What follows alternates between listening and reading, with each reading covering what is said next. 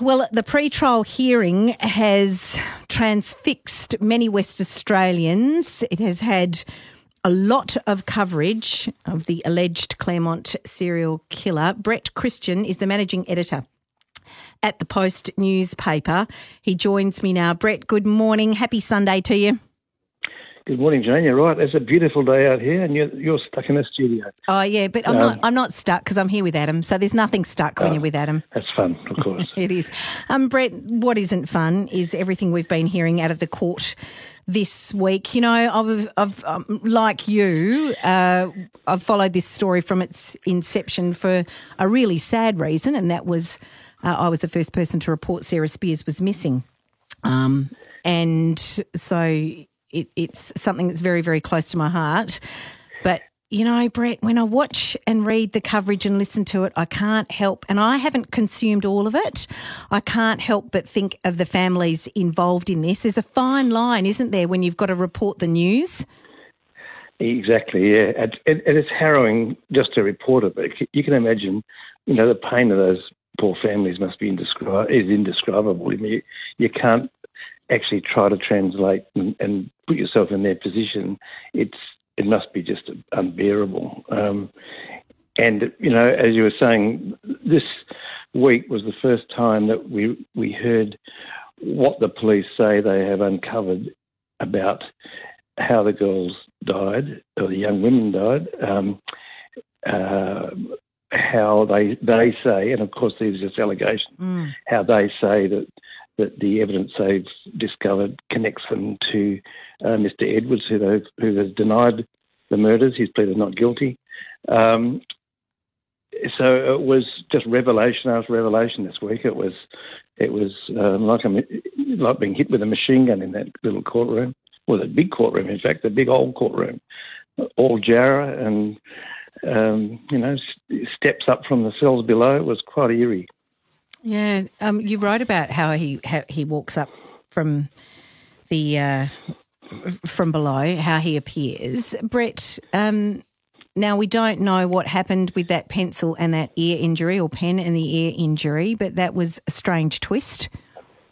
It was, and we were all sitting there on Monday morning, and there's no appearance of Mr. Edwards, who's the proceedings can't start without him, because the law is that you have to be able to face your accusers in our system, and he's not there. We can't have a hearing. And the judge said Mr. Edwards is in hospital. He'd just learned, so they adjourned it for a whole day, and Mr. Edwards then appeared the next day with a little glob of cotton wool in his ear. Although we saw media photographs of him with quite a big bandage over his right ear, and there was a pencil involved. He was found bleeding on the floor of the showers at Hakea Prison. Yeah, and that has its own raft of questions around it. Yes, he's not saying what happened. He's not answering questions about it. No, but presumably he may have been on his.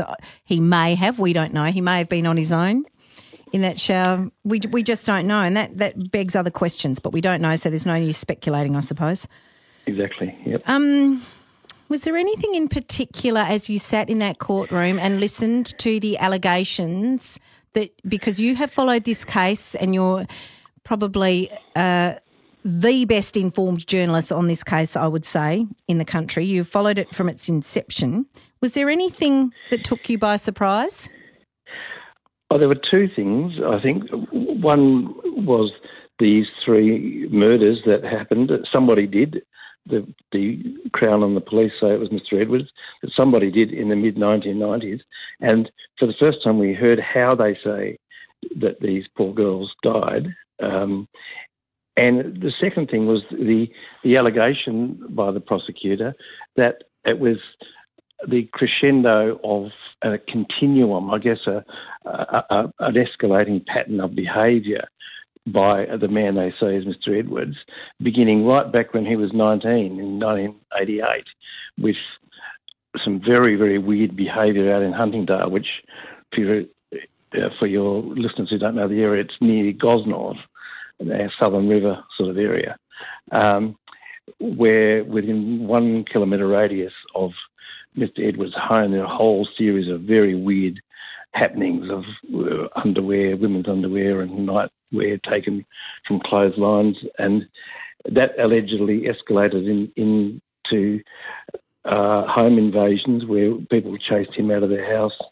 or houses, and escalated further into a very unusual attack on an 18-year-old girl who was asleep, lying in bed asleep.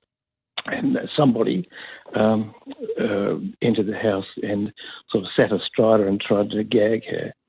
And there was a piece of evidence left behind which police say contains Mr. Edwards' DNA.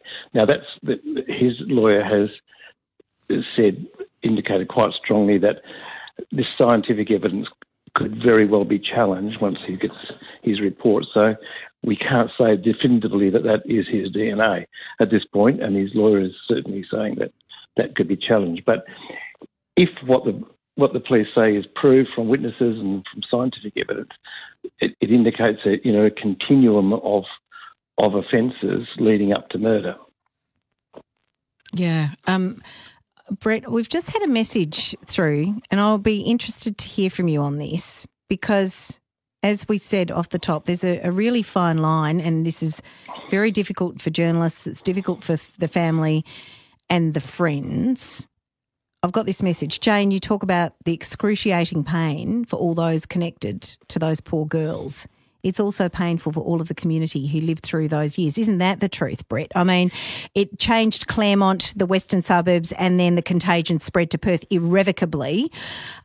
Now, this person says, through your program, could we ask the media to stop publishing photographs of the girls? We all know too well what they look like, and every time we see those faces, it turns the knife. God knows what it does for their families. Thanks, Jane. Love the show. What do you reckon, Bret, about this is the fine line, isn't it? It is a good point. I think there is a fine line between the right to know and the deterrent value. I mean, the courts have to be open to the public. The public needs to know the details. That's all part of the justice system as it's open and seen to be done. And I think the photographs of the victims are an integral part of the story. Look, I've spoken to some of the parents about this, and they get a dagger to the heart every time they see a report, let alone photographs of their children. It's painful, but it's part of the system, and I think the media is actually quite restrained in the way they present this. Do you think all the media is? Do you think all the media is? Because I would contest that. I'm saying most of the media. I think there's been some extreme bad taste and bordering on very questionable displays. I'll name the publication. I think the West Australian has gone way over the top in the way it has presented visually these stories. I think the reporting, I've got no criticism of the journalists. They work really hard and do a good job. But I think that the people who display the stories, the copy that they write, and have gone. I think they've exceeded the bounds occasionally, and they've had a lot of criticism for it. It's not just me. I mean, and that's their decision. I can't tell them how to do their job, but I'm just saying I'd do it differently. Well, you do it differently in the Post. It's a weekly newspaper, very well read, not just in the western suburbs. You are the journalist who has followed this from the start, Bret. You're the one who knows, and you continued this story throughout. You always got new information and you brought it to light. You are integral to this story. You are pivotal to it, and you do write with restraint, and your articles are extremely informative. Thank you for joining us on 882 6PR this morning, Bret. Any final thoughts on this before you leave us? Look, I just want to emphasise nothing has been proved against this person. It'll need the whole process of witnesses and cross-examination and scientific reports. So there's a long way to go. and we'll see probably by about this time next year, I'd say. Oh, thank you, Bret. We'll check in with you again. There is Bret Christian. He's the managing editor at the Post newspaper.